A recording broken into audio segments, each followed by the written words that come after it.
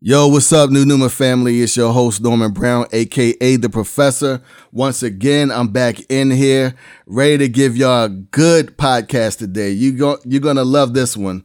You know, one of the things that I do over here, y'all already know, I deal with taboo and trending topics. And one of the things that, I have addressed in the past to a degree, but I'm going to address today to a greater degree is feminism. So for many of you, if you understand what feminism is about, especially these days, we're in what's called the third wave of feminism.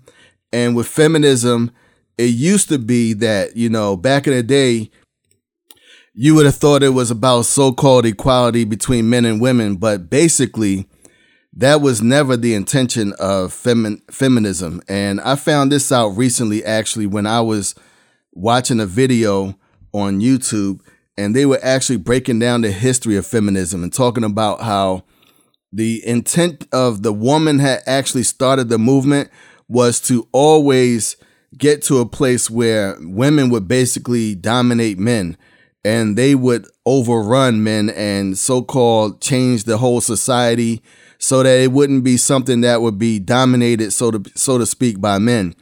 Here's the problem. First of all, history has showed us that men are the ones that built society. Now, I don't say that to say that women have not had a place in society or that they have not had anything to do with how society is run and how, basically how the whole world operates. Obviously, we need women because of a lot of reasons. Here's the thing. Women are not the ones that are predominantly involved in construction. They're not the ones that deal with plumbing, electricity, all these types of things that are for the infrastructure of countries, cities, wherever. Now, obviously, when you go to those places that we call third world countries, there is actually a hierarchy there that has always been in all societies. It's only in the places where we call the Western society that we actually see where women have taken things to a whole other extreme and they're trying to literally, overrun men and literally cut down their authority. But here's the thing, whether women like it or not, God put men in authority, period. There is no ifs, ands, or buts about that. It is biblical. It is societal. It has always been that way, and now women are trying to turn it upside down, to turn it up on its head. Now, I'm gonna tell you something. This is something that's across the board. It's not just with women. Excuse me.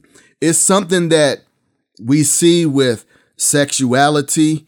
We see it with the transformer movement. Y'all know what I mean. We see it with the alphabet people. You know what I mean. We're seeing it with so many different parts of society where basically they're taking things that used to be normal and they're trying to change it into something that's abnormal. They're trying to make, in other words, like the Bible says, they're calling that which was good bad and that which is bad good. They're changing every single thing to try to go against God. That's what it's all about. Everything is about going against God and saying, God, you're wrong and we're right. We know better than you. And we know how to do things in a better way than you set it up. So everything is about contradicting the word of God, contradicting his laws, contradicting everything that he represents. And so this is the job, or rather, this is the mission and goal of Satan. So why is this important? We're going to get into that today. So just so y'all know, I've entitled this one, Captain Marvel, Feminism's Hero. Now, for those of you who know, Captain Marvel, the movie, is about to come out pretty soon. And this is a very pivotal time in history for it to be coming out, because we see that there is a obvious goal of Hollywood, of the politics arena, of even I would call the educational arena, all these things. We're talking about entertainment, politics, and education. And even in some religious atmospheres or circles, because now we have what's called so-called progressive Christianity. Progressive Christianity is just another way to literally to cover up a means of Satan being able to infiltrate the church and to be able to make the church look like it's confused. It doesn't know what the word of God says, that anything goes, that the church can decide what it wants to do and what it doesn't want to do according to the word of God. All of this is nonsense. And that's the thing that we're going to address today. So I want to start off by saying that I want to read a scripture that's coming out of the book of Joshua. And in the book of Joshua, we find a certain situation happening where they were fighting against somebody. And, they were always, when they got into the promised land, they were fighting against a lot of people.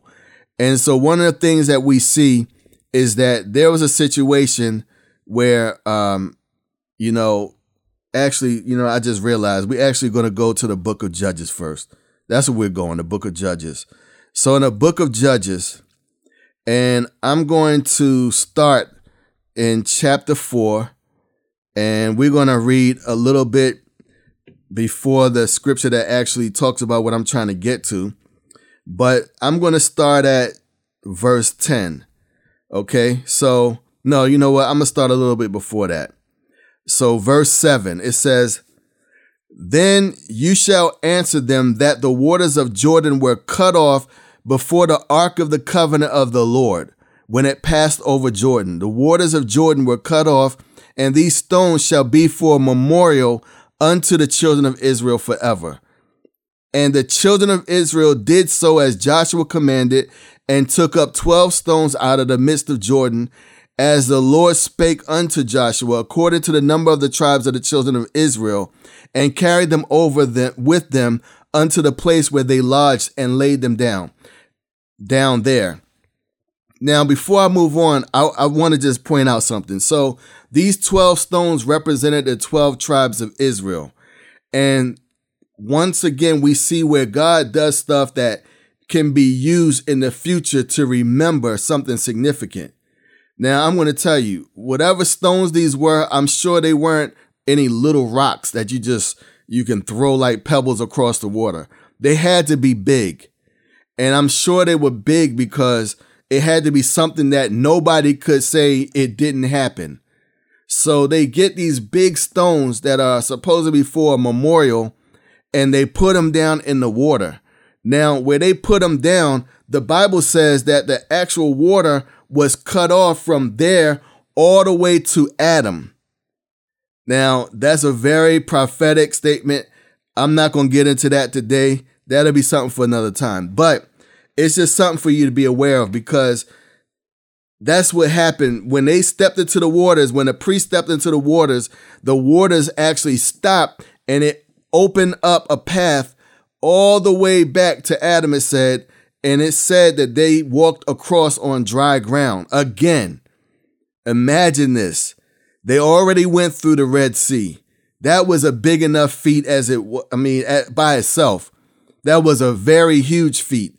But then again, God shows himself by them putting those stones in the water. The priests walk in, and this is all prophetic, by the way. The priests are in there first, and they're setting the path up for all the people of God to go through.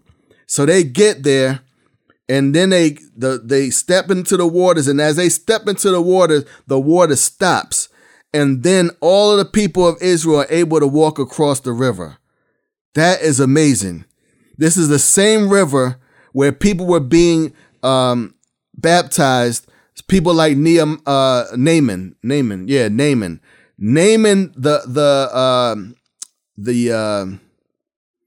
I'm trying to think what they call this now. Oh my goodness. The guy that had leprosy. Yeah. Naaman the leper. He went there because Elisha told him, he said, if you want to be clean, go and dip into that river. And I think he told him to do it 7 times, if I remember correctly. And he was thinking, man, that's the dirtiest river in Israel. Why would I go and wash there to be clean? And all it was a prophetic thing to do to show trust. And see, again, this is something how the Lord works. That didn't make any sense to anybody's natural mind. But because God said to do it, there was an act of faith that had to follow that to then see the deliverance of the Lord from the actual leprosy. So then his servant came along and says, if he had told you to do some grand thing and blah, blah, blah, you would have done that. Why can't you just go and dip in the river like he told you? And so that's when he did it. And then all of a sudden the leprosy went away. But I'm not going to get into the rest of that story right now because that's not a relevant story to what we're talking about. I just wanted to bring that out because that's showing how, in the situation with the children of Israel, think about it. They're actually going across where that river was. And they went out on dry ground, but the river itself is significant in so many ways. But for right now, we're just going to stop right there. I just wanted to say that because we read that part of the story. So now, excuse me. So now we're going to go down further. I'm going to skip down to verse 12. So then it says, I'll go to 11. And it came to pass when all the people were clean passed over, that the ark of the Lord passed over, and the priest in the presence of the people. So just so you know, they had the ark of the Lord on their shoulders when they were in that water. That's what caused the water to be stopped for the people to cross over. So again, God has given us a prophetic and a symbolic representation because the ark represented his presence and also his power and also his glory. So that's showing us something about, God stopping things that will prevent us from moving forward. But we'll just end it there. I'm not going to talk about that anymore. So verse 12, and the children of Reuben and the children of Gad and half the tribe of Manasseh passed over armed before the children of Israel, as Moses spake unto them. About 40,000 prepared for war passed over before the Lord unto battle to the plains of Jericho. On that day the Lord magnified Joshua in the sight of all Israel, and they feared him as they feared Moses all the days of his life. And the Lord spake unto Joshua, saying, command the priests that bear the ark of the testimony, that they come up out of Jordan. Joshua therefore commanded the priests, saying, come ye up out of Jordan. And it came to pass, when the priests that bear the ark of the covenant of the Lord were come up out of the midst of Jordan, and the soles of the priests' feet were lifted up unto the dry ground or dry land, that the waters of Jordan returned unto their place and flowed over all his banks as they did before. And the people came up out of Jordan on the 10th day of the first month, encamped in Gilgal, which means circle, by the way, or rolling, I think it also means, in the east border of Jericho. And those 12 stones which they took out of Jordan did Joshua pitch in Gilgal. And he spake unto the children of Israel, saying, when your children shall ask their fathers in time to come, saying, what do these stones mean? Then you shall let your children know, saying, Israel came over this Jordan on dry land. For the Lord your God dried up the waters of Jordan from before you until you were passed over, as the Lord your God did to the Red Sea, which he dried up from before us until we were gone over. So I'm just, this is kind of setting up the path to where we're actually going with this. So now we're going to go to Judges. Now they're in here. They're prepared for battle. All this. We know that they faced a lot of battles while they were over there in Israel. When they came into the land of Canaan, they had a lot of problems that they dealt with. Now I want to start here, something that is very significant, but it's also something that it points to something that we need to be aware of for the body of Christ and even in society. So this is Judges chapter 4, and we're going to start at verse 3. And the children of Israel cried unto the Lord, for he had 900 chariots of iron, and 20 years he mightily oppressed the children of Israel. So let me go back a little bit because we need to have more context. I'll start at verse 1. And the children of Israel again did evil in the sight of the Lord when Ehud was dead. And the Lord sold them into the hand of Jabin, king of Canaan, that reigned in Hazor, the captain of whose host was Sisera, which dwelt in Harosheth of the Gentiles. And the children of Israel cried unto the Lord, for he had 900 chariots of iron, and 20 years he mightily oppressed the children of Israel. Now think about this. First of all, and I never actually thought about this before until now as I'm reading this, but you got to think, God delivered them from, he delivered them from Egypt under slavery. And they had been in slavery for 425 years. He delivered them out of the slavery.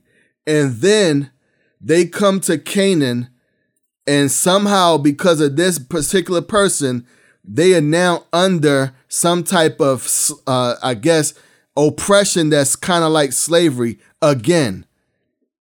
Under this oppression that's like slavery. So they've been in it for 20 years. Now, to those that don't remember, God said that he was not going to let the certain children, it was certain people among the children of Israel. He was like, I'm cutting them off. Anybody that's 20 years old and over or at least over 20, they're not going into the promised land. He just told us straight up like that. I'm cutting off all of them. And the reason why was because of their mindset. The land of Canaan was a land of milk and honey, the place of promise. And if you know anything about Canaan, Canaan was the name of the son of Ham. And Ham, and I'm not going to get too deep into this because this is like getting into history and, some other stuff I'm not trying to talk about right now because it's not relevant to this story. But Ham's son, Canaan, was the one that was cursed by Noah. And he was the one that God said, that Noah said, cursed be Canaan. And it was because of the fact that Ham saw his father's nakedness.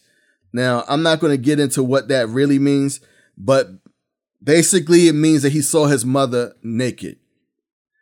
And you have to read the book of Leviticus to find all the laws that tell you about, it'll say, you don't look upon your mother's nakedness because that is your father's nakedness. Don't look upon your mother because that is your father's nakedness, something like that. And it says that it's sin, it is evil, whatever, those kind of things. So anyway, so that's what that was about. But here we go. Judges chapter 4, verse 4. It says, and Deborah, a prophetess, the wife of Lapidoth, she judged Israel at that time. A woman, yes, a woman, was judging Israel at this time. Think about what she was doing. Think about the fact that it was a woman during the time where we know was probably the most male-run society of probably all times.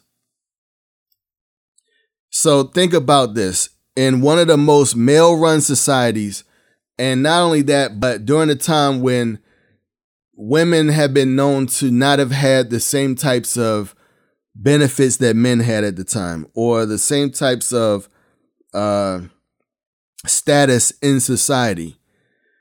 And here it was, a woman was judging Israel. Now, the Bible is very clear on this woman's status, though. She was a wife. She was not some single woman. It wasn't no all the single ladies type of vibe. It wasn't no feminism reigns, all this kind of nonsense. It was a woman who was under authority, therefore she could be in authority. Let that sink in, because this is very important to understand the things that we're bringing out today. This needs to be understood very much so. So if you look at that situation, that scenario is showing you that God has no problem with the woman being in authority, being in charge, so to speak, being in a position of notoriety or whatever. It's men who have a mindset that is sinful and or satanic that have a problem with that. Now, here's the bottom line. If it was in the Old Testament, the New Testament is definitely giving that woman that type of liberty, because the Bible says in the New Testament, there's neither male nor female, bond nor free, barbarian or Scythian. It's so many things, Jew nor Greek. So bottom line is, if we see that in both places, that should shut down everything about whether women can be in a place of authority or whatever type of thing. So why am I bringing this out about Captain Marvel? Because Captain Marvel is a completely different type of situation. And we'll get into that more as I go further into this. So the next verse says, "And she dwelt under the palm tree of Deborah between Ramah and Bethel in Mount Ephraim. And the children of Israel came up to her for judgment. And she sent and called Barak, the son of Abinoam, out of Kadesh Naphtali, and said unto him, Hath not the Lord God of Israel commanded, saying, Go and draw toward Mount Tabor, and take with you 10,000 men of the children of Naphtali and of the children of Zebulun? And I will draw unto thee to the river Kishon Sisera, the captain of Jabin's army, with his chariots and his multitude, and I will deliver him into your hand. And Barak said unto her, If you will go with me, then I will go. But if you will not go with me, then I will not go. And she said, I will surely go with you, notwithstanding the journey that you take shall not be for your honor, for the Lord shall sell Sisera into the hand of a woman. And Deborah arose and went with Barak to Kadesh.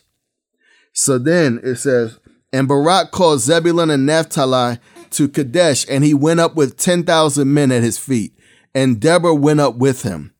Now Heber the Kenite, which was of the children of Hobab, the father-in-law of Moses, had severed himself from the Kenites, and pitched his tent unto the plain of Zanaim, which is by Kadesh. And they showed Sisera that Barak the son of Abinoam was gone up to Mount Tabor, and Sisera gathered together all his chariots, 900 chariots of iron, and all the people that were with him, from Harosheth of the Gentiles unto the river of Kishon. So now we see that the Lord brought this army to where they were. I'm going to go down a couple verses. So then it says in verse 17, it says, Howbeit Sisera fled away on his feet to the tent of Jael, the wife of Heber the Kenite. For there was peace between Jabin the king of Hazor and the house of Heber the Kenite. And Jael went out to meet Sisera and said unto him, Turn in, my lord, turn in to me. Fear not. And when he had turned in unto her unto the tent, she covered him with a mantle. And he said unto her, Give me, I pray thee, a little water to drink, for I am thirsty. And she opened up a bottle of milk and gave him drink and covered him. Again he said unto her, Stand in the door of the tent, and it shall be when any man does come and inquire of thee and say, Is there any man here? That you shall say, No. Then Jael, Heber's wife, took a nail of the tent and took an hammer in her hand and went softly unto him and smote the nail into his temples and fastened it into the ground, for he was fast asleep and weary. So he died. And behold, as Barak pursued Sisera, Jael came out to meet him and said unto him, Come, I will show you the man whom thou seekest. And when he came unto her tent, behold, Sisera lay dead, and the nail was in his temples. So now that should remind you of the fact that when Deborah was talking to him, she said, this is going to be something that's going to cause a woman to get the credit. A woman is going to get the credit for what's happening here. And so now we see why a woman is getting the credit.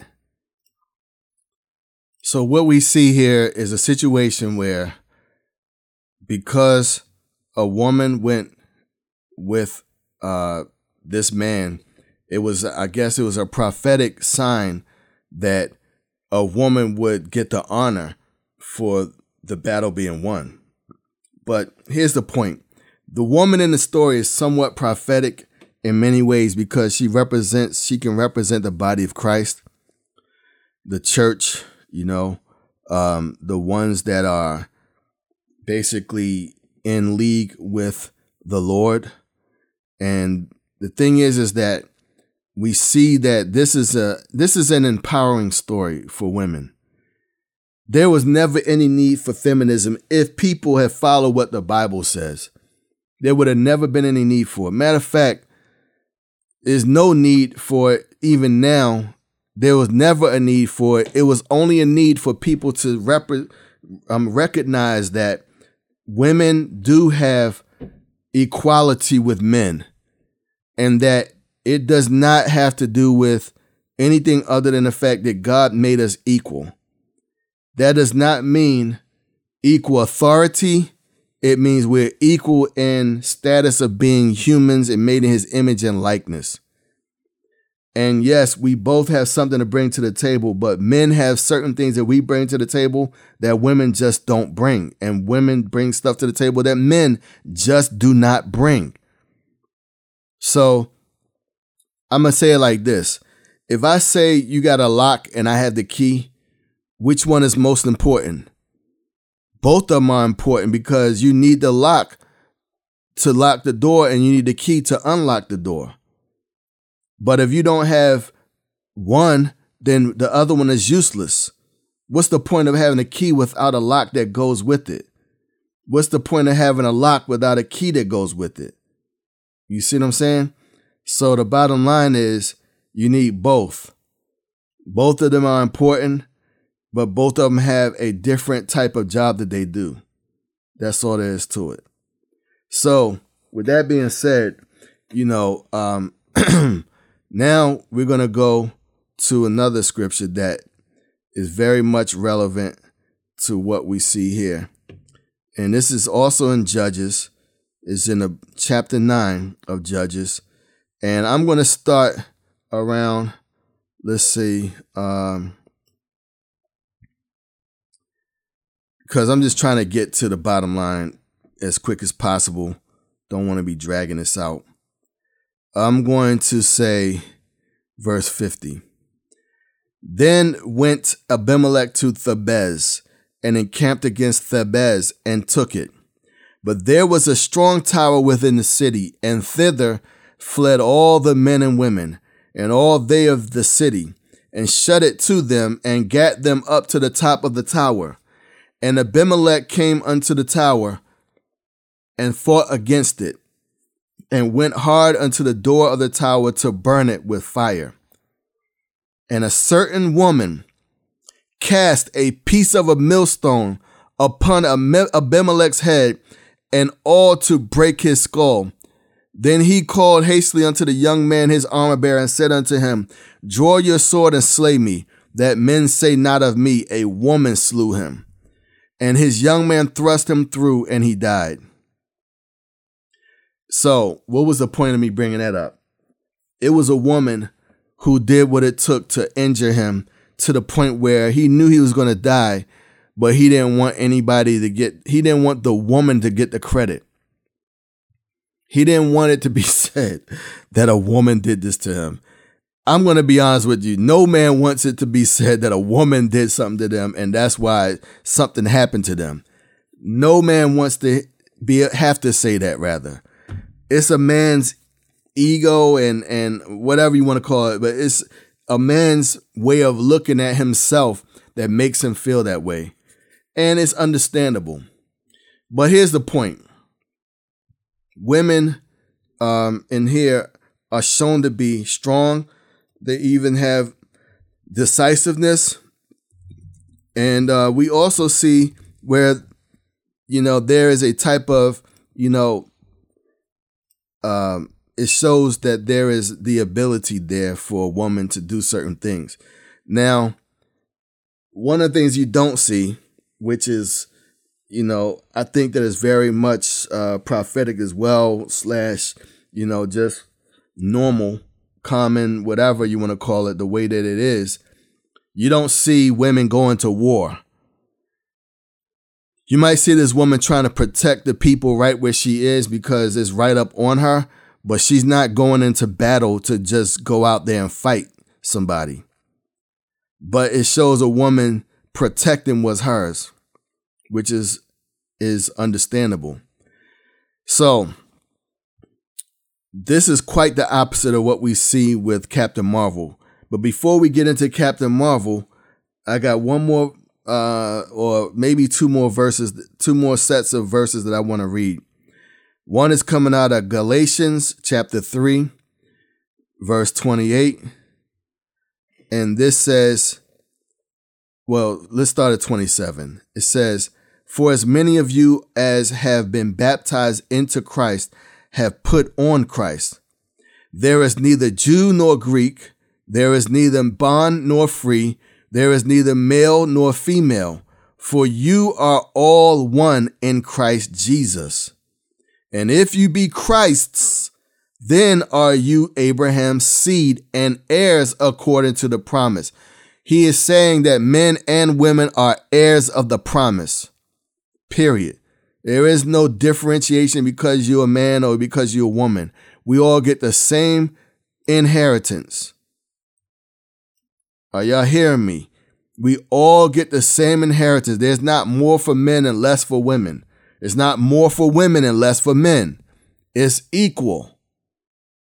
We're heirs according to the promise. Now, I want to look up the one where it says barbarian or Scythian. Let's see.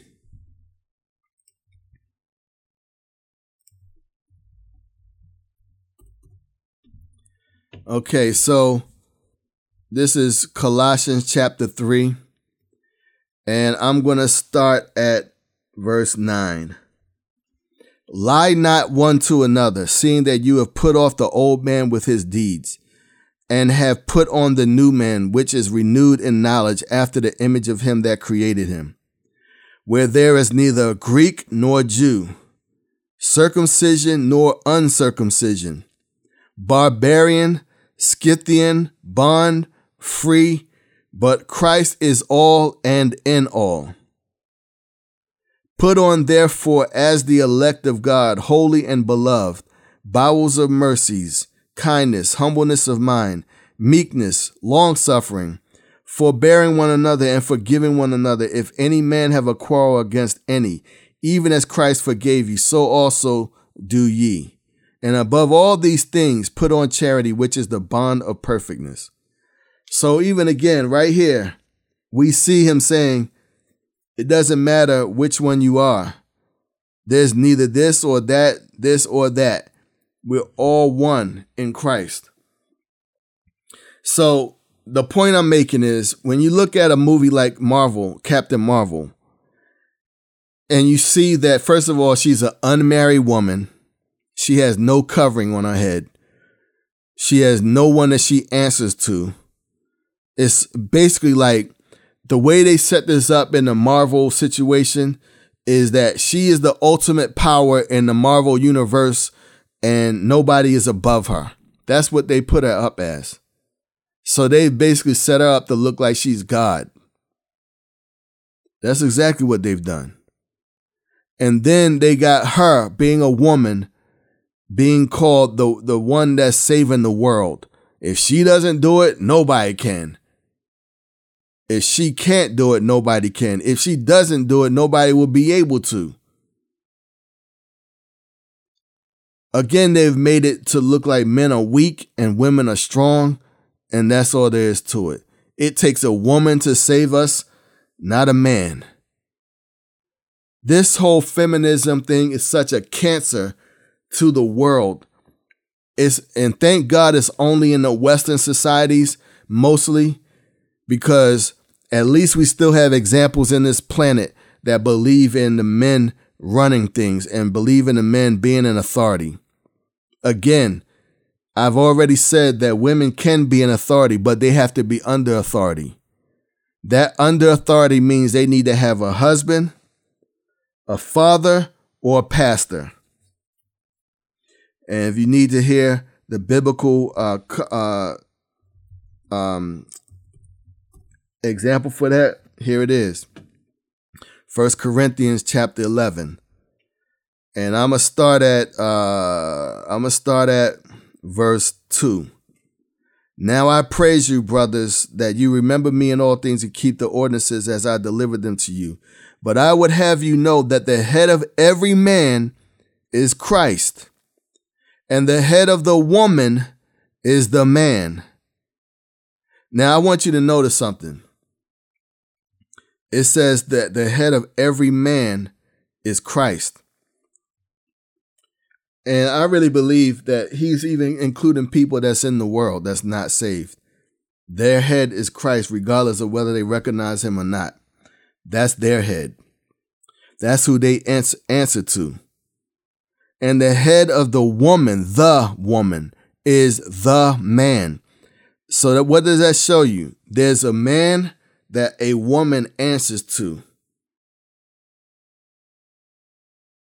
A man that a woman answers to. And the head of Christ is God.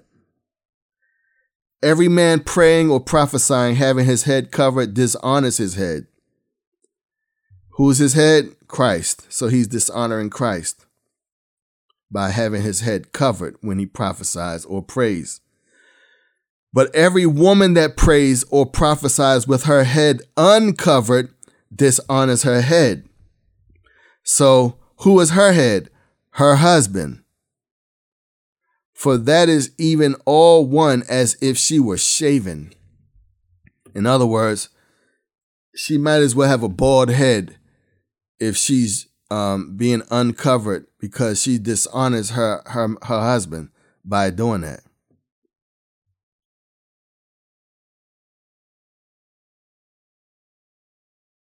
So, for if the woman be not covered, let her also be shorn, which means let her have a shaved head.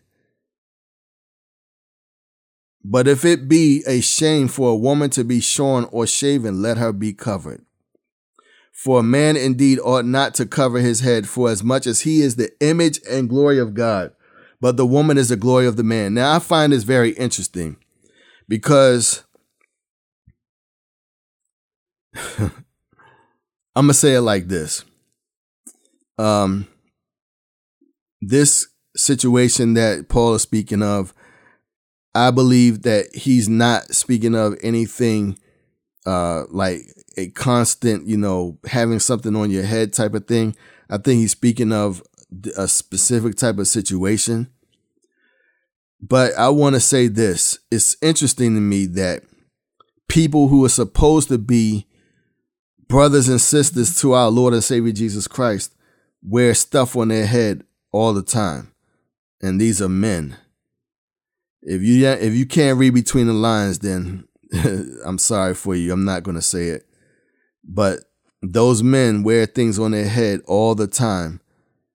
And it's interesting how, Paul is saying those kind of people, that's a shame for them to have their head covered. But then come down to verse 8 and it says, or verse 7, for a man indeed ought not to cover his head, for as much as he is the image and glory of God, but the woman is the glory of the man. The woman is the glory of the man. For the man is not of the woman, but the woman of the man. Now, what we're talking about right here, because I want to set the record straight. We're not talking about how most people in the whole history of humankind have come into earth. We know that most people came through a woman, but Adam did not. But a woman came out of Adam. This is what it's talking about. And that was the beginning for God to show the foundation of all humanity is from man. So that man would be first and woman would be second, period. No ifs, ands, or buts about it. Then it says, neither was the man created for the woman, but the woman for the man. I want you to hear this. Women were created for a man. They were created for a man. This is what our Bible is showing us right here. Now, I know that there's some people out here now talking about I can't remember their stupid name that they got, but they supposedly don't believe in what Paul taught. And Paul's writings are 2/3 of the New Testament. But these people supposedly don't follow his teachings because they're saying he wasn't Jesus, blah, blah, blah. And if they were to say that, then they might as well say they don't follow any of the Bible, because only a portion of the Bible shows what Jesus said. The rest of it is what God had men to write. And, yeah, so we'll just leave it at that. I'll leave it at that for now. The point is that when we look at Captain Marvel, she is not covered. There's no man that she answers to, and there's no man more powerful than her. It is a backwards universe, and it is a complete slap in God's face, and it is a emasculating en masse of a lot of men, specifically rather those that do not know who they are. They don't know they don't know their identity. Those are the ones who is a slap in the face to. And, it belittles them. It makes them weak, makes them punks, soft, if you will. So one thing you should know this by now if you've been listening to me for years. You should know, I ain't down with the weak men, the weak mindset or anything like that. We got strong men over here. And, some of us, we call them alpha males. You know what I'm saying? I'm an alpha male myself, and I'm proud of it. I'm thankful that I was born this way. Thank God I was born as an alpha male. I could not even imagine being any other kind of male. The point is that Captain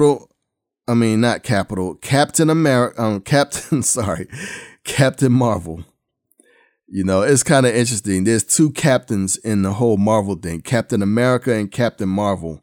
But Captain Marvel, being a woman, was made to be more powerful than everybody, including Thanos and all those people put together. And it's funny. It's just like nobody could beat Thanos. Thor couldn't beat Thanos. Nobody. The Hulk couldn't beat Thanos. All of a sudden, Captain Marvel shows up and she just blows him away. Isn't that interesting? The bottom line is, again, we're fighting a spirit. When we talk about feminism, it's a spirit that we're fighting. And it's a demonic spirit. It's satanic. Every bit of it is satanic. And it's to the point now where it's no longer anything about equality. It's about a superiority complex and overwhelming, and just taking control over men in society. Women are just trying to dominate men now. And this is something that is very much satanic. But along with that are all these other things that have been done based on the laws and whatnot, all these things that have been changing. The point is that we as men have to stand our ground against the enemy, against his tactics, against his weapons against us, because this is a weapon against us. And we have to be well aware of that. Satan is trying to overrun men in a way where men are not going to be able to stand up against him. We can't let that happen. Men have to stay in their place as the leaders of society. Men, you are the leaders of society. Don't let anybody else tell you anything different. I don't care how high a woman rises, she will never be the leader of society. God has never ordained for that to be. That does not take away the fact that women cannot lead. And that does not mean that they are not able to be in charge of things. That does not mean that they are weak or anything like that. But the fact of the matter is, God gave men authority to lead society. Women are to follow. Period. I'm not going to get into all the reasons of that. Why? There's a lot of reasons. I will leave one reason with you and then we're done. Men are logical, women are emotional. Now, I don't care how you try to slice it. You can tell me some anecdotal thing about this one woman that you know that's very logical and all that crap. I guarantee you put her in the right situation, she's going to be as emotional as any other woman. It's the way that God created them. And it's no diss. It's just a fact. Women are emotional. Men are logical. So when you see God putting a man in authority, it makes sense why he put him in authority, because we're logical. We think through things based on facts, information, statistics, or whatever. We look at the whole picture, not just a piece of the picture. We're not looking at just the way we feel or whatever. We're looking at what the stats say, what the numbers say, what the facts say to make decisions. So with that being said, man, I'm out of here. I appreciate you all for listening once again. I'm back at it, you know what I'm saying? And I just want to say, for those of you that haven't heard, that don't know, my wife is finally here with me in the States. It's been a minute since, a minute is an understatement. 5 years. Y'all might not have known that, but I'm telling you now, it's been a 5-year faith walk to get her into America from the Dominican Republic. And I'm so grateful that she's finally here. And, I'm going to be on and popping with this again with New Numa Godcast and bringing y'all some really good content, man. I got a lot of stuff lined up. Make sure you if you haven't already subscribed, make sure you subscribe. If you have not already done, given a rating or inspirational comment, please go on to Apple Podcasts if you're on there and give us a 5-star rating with an awesome comment to make other people see how good this podcast really is, so that they'll also come in here and get this knowledge. Don't keep it for yourself. Please share this. Share this with people that you know. People that need to hear this kind of message. People that need their lives changed. I really need your help to spread this word. It's not something that I can do by myself. So, and it's not just on God to just make something just happen. It takes people like you who say you're led by the Holy Spirit, who say that you walk with God. You should be hearing God tell you, help Norman out in whatever way it is that you can help. You should be hearing that, especially if you've been listening to my podcast for any length of time. Support me. That's all I'm asking. Help me out. Support me. Get me in front of people that need to, hear this podcast. I really need that, and I really appreciate it. So once again, as you all know, you're listening to New Numa Godcast, and I hope that you come back and that you continue to support for me for many years. I really appreciate you. Also, before we go, If you're not already following me on Instagram, follow me at New Numa. And you can follow my personal account, Norm the Professor. Either way, you can follow me, but follow me on New Numa definitely. Also, I have a YouTube channel. That's something that's, I'm about to really get back on again. You can go on there. Make sure it's the New Numa Godcast live recordings. Make sure you go on there and subscribe. All right. Share, man. Share. I really need y'all to help me with that. All right. So thank you again for listening to New Numa Godcast. Peace.